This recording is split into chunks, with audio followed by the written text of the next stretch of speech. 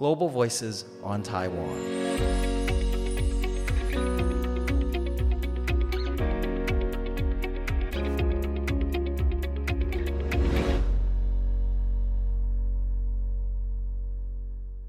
Hello, everybody. Welcome to Global Voices on Taiwan. I'm Rath Wang, a news producer and host. Hello, everybody. My name is Vincent Chow. I work for Vice President Lai Ching-de's election campaign as his spokesperson. Thanks for tuning in. We'll be exploring with you on how the latest world events from near and far impact Taiwan and how this island nation shakes the world. We invite international journalists, experts in this case, and policymakers to talk about Taiwan and to share their insights about current events here. Joining us online from America today is Shelly, a renowned global Taiwan expert and author of Why Taiwan Matters, Small Island, Global Powerhouse. Shelly is also professor of East Asian Studies at Davidson College and senior fellow at the Foreign Policy Research Institute. Welcome to the podcast, Shelly. Despite the hype around strains in the trilateral Taiwan-U.S. China relationship, you offered a rather reassuring voice at the American Legion National Security Commission recently.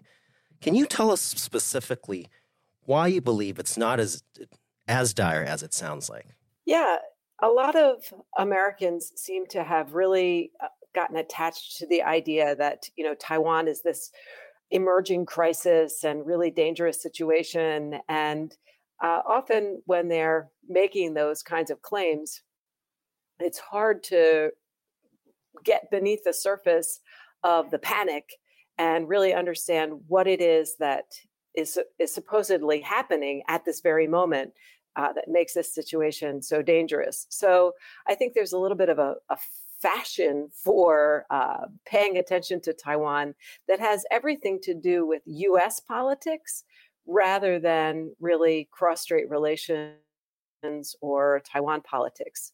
So Americans are in a moment where they feel very threatened by the rise of the PRC, and they have kind of stumbled upon Taiwan as a factor in U.S.-China relations that now that they're worrying about U.S.-China relations, they're also worrying about Taiwan.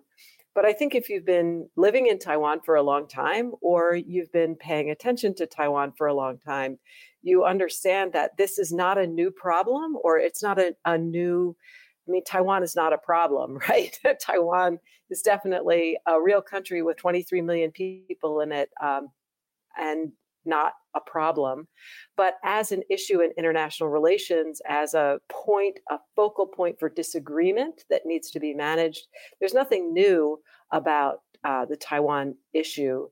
And it is one that Taiwan and the United States, and honestly the PRC, have managed successfully for 70 years and have avoided conflict. And so I tend to think that much of a history of successful management and maintaining a peaceful situation in the Taiwan Strait deserves our attention at least as much as, the possibility that something could change.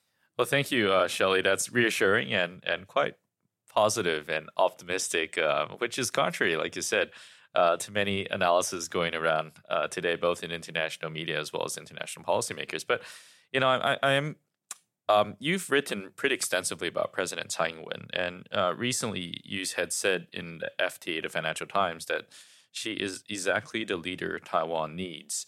Throughout the past 8 years, she's committed herself to a couple of things, but foremost amongst them, ensuring stability in a cross-strait relationship by maintaining the status quo, supporting our defense deterrence, and enhancing our economic security. I was wondering, from your perspective as a professor, but also as a longtime observer of Taiwan, and what do you mean by the comments, she is exactly the sort of leader Taiwan needs, and how do you rate her past 8 years in office? Yeah, I think Tsai Ing-wen has been incredibly successful at making difficult decisions in a way that is very low drama. A lot of politicians are attracted by opportunities to make a splash, to say something that's going to really get a lot of attention. We see this in the United States a lot, all over the world. And especially, honestly, in democratic countries where you do need, as a politician, to have the eye of the public and the ear of the public. It's very hard to do the kind of low-key, boring thing that will actually be the most successful policy, but not be the one that's going to be, politically galvanizing for your supporters or for your country. And I think the more narrow the range of choices a leader has, the more important it is to kind of settle in and learn how to make fine adjustments. And that is where Tsai Ing-wen has really excelled. Taiwan has a very narrow path that it has to navigate. It can't go too far in any direction without provoking a response from the outside that could be devastating. And so its leaders have to find a way to inspire the confidence of the people while sticking on that relatively narrow path. And that's where I think President Tsai has really excelled, especially given the nature of leadership in the PRC and through much of her first term in office and part of her second term in office in the United States, where the leadership in the PRC is very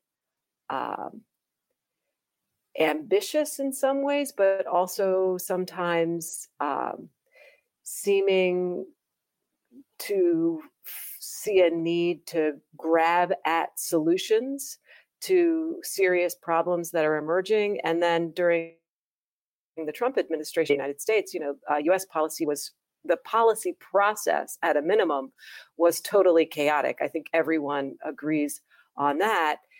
And so there were a lot of temptations put before President Tsai to maybe get off that narrow path. And she stayed on the narrow path, and she sailed the ship of state through 8 years of very troubled waters without a single disaster. Well, that's a good point. And I was in DC during the second half of the Trump administration, the last 2 years. I was also there for the first part of the Biden administration as well. And, I can say for a fact that many of the issues that you pointed out in terms of President Tsai Ing-wen's personality and her ability to juggle and to manage competing interests are true. And that I think she did do her best to ensure stability within not only the cross-strait context, but also the broader international context, despite turbulence, primarily from Xi Jinping in past years. Going back to what you said, Shelly, in terms of the PRC leadership being more assertive and how President Tsai actually navigated through this calmly. But what do you see for the next 4 years? Do you feel that the continuation of the same calmness that we see in Tsai Ing-wen needs to be in the Taiwan presidential office so that we can ensure that Taiwan continues to thrive and democracy here? And as you mentioned, Taiwan is unique. It's a nation state and it continues to survive. I think the next Taiwanese leader will have the same narrow path that he will have to navigate. And I guess at this point, it's definitely going to be a man. We don't know which one, but so I can say he. There is very little room for maneuver at this moment. That is not to say that there will never be more room for maneuver for Taiwan. I think, the situation for Taiwan was less restricted in some parts of the Jiang Zemin and Hu Jintao era, although it was very restricted even then, but maybe less restricted than it is now. I don't think that, in fact, I think I can say with high confidence that Xi Jinping will not remain in office forever.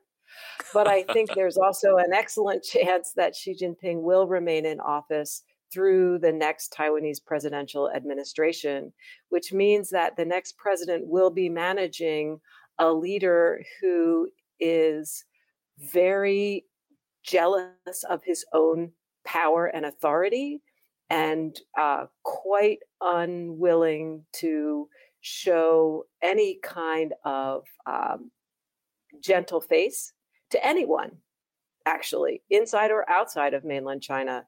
So I think the next leader will need to be very cautious and prudent in managing not only that relationship, but also relationships around the world, including in the US, where you have some American politicians who I think are in danger of loving Taiwan to death.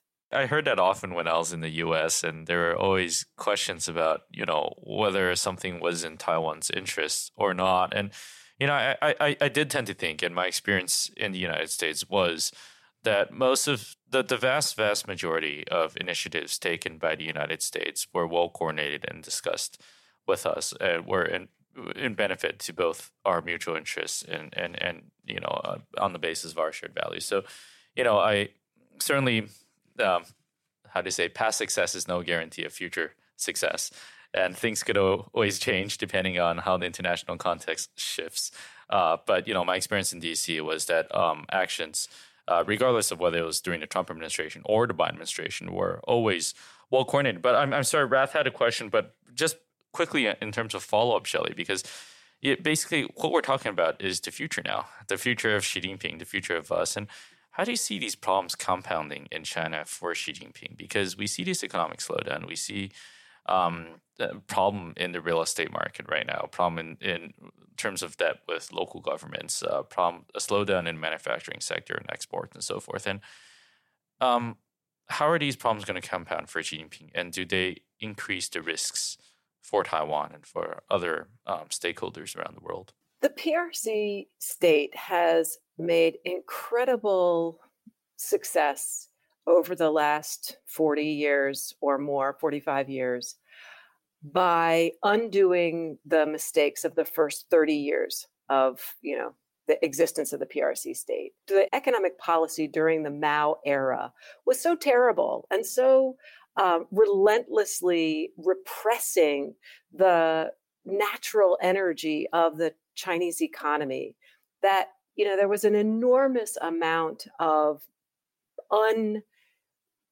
unrealized potential in the Chinese economy. And that potential carried China through from being really a very, very poor and underdeveloped economy to being an economy, parts of which, right, are equivalent to the most well-developed, industrialized, urbanized, upper middle class parts of the world.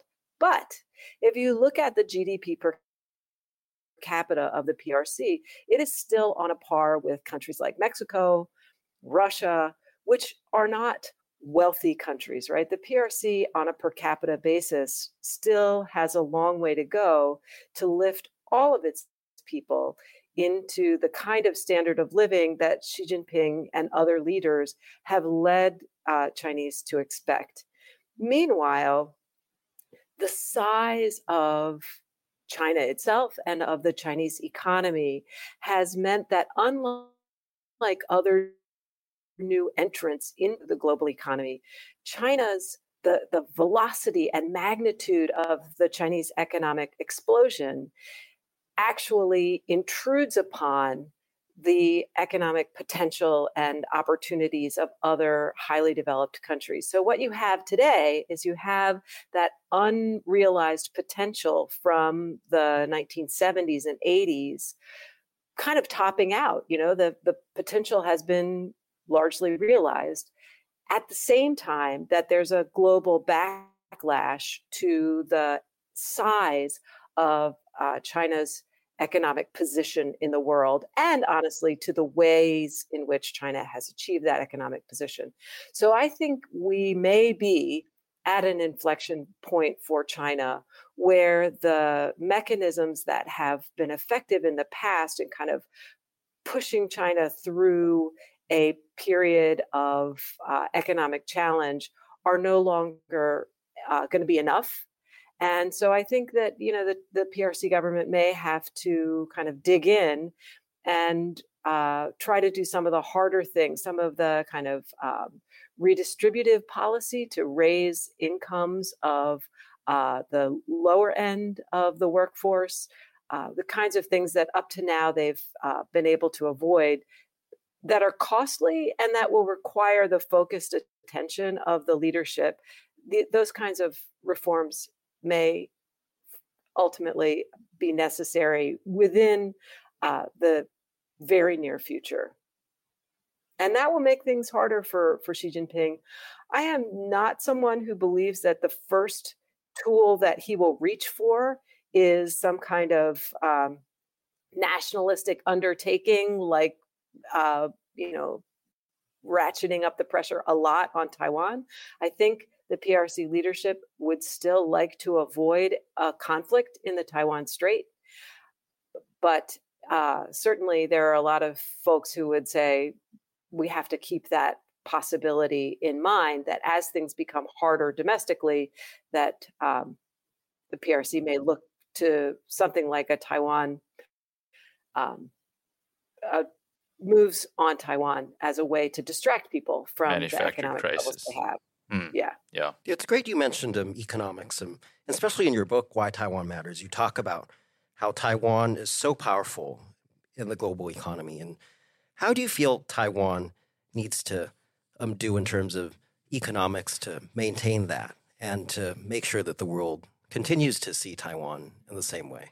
I go to a regular economic meeting about Taiwan where very, very knowledgeable people report on the Taiwan stock market and the Taiwan kind of manufacturing landscape. And one thing that is just totally fascinating is that almost every year, the focal point of those presentations shifts to a new industry. So for many years, we heard a lot about the Apple supply chain, Foxconn and other manufacturers in the Apple supply chain and how important that was to Taiwan. And so we would hear about what's the next big Apple product that's coming on the market and what's that going to do to Taiwan stocks and so on.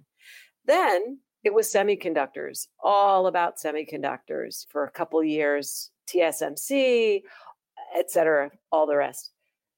I was at the meeting yesterday and we talked a little about semiconductors, no mention of the Apple supply chain at all. The conversation was all about artificial intelligence and electric vehicles and Taiwan's role in the AI and EV supply chains. What that says to me is that Taiwan still has it, right? Taiwan is still able to get on the front end of new technological trends such that it is integral to the supply chain of whatever the next big thing is going to be. And that, I think, has always been Taiwan's great economic strength.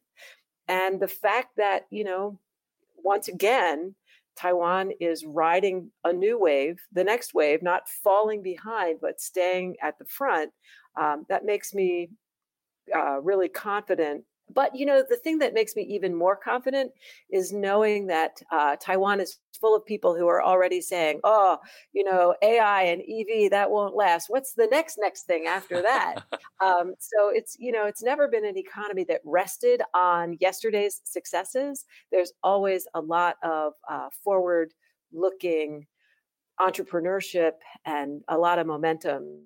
So, I think, and I do believe that is the most important thing, is to continue to be that innovative player that can supply kind of the boring inside parts of the products that everybody needs around the world. Well, Shelly, we've been trying something new in this podcast, which is we've been trying to end on optimistic notes. So that was a great note to end this podcast on, because Taiwan's economic successes, our achievements, our resiliency are seen by long-term observers such as you, but really have been a measure of success for the past 8 years under President Tsai Ing-wen as well. And, we've seen GDP growth, we've seen unemployment at historic lows, we've seen the minimum wage grow over 40%. I mean, these are indicators of what you had mentioned, which is a successful economy that plans ahead. And so we are grateful for your time, Shelly. We know it's very, very late where you are at. So thank you so much for taking time out of your very busy schedule. Thank you so much, Shelly. To ensure you don't miss out on our exciting insights from this island nation's captivating stories, make sure you subscribe on our preferred podcast or social media platform. You could also check our full video out on YouTube. Thank you again, Shelly, and we hope to see you next time.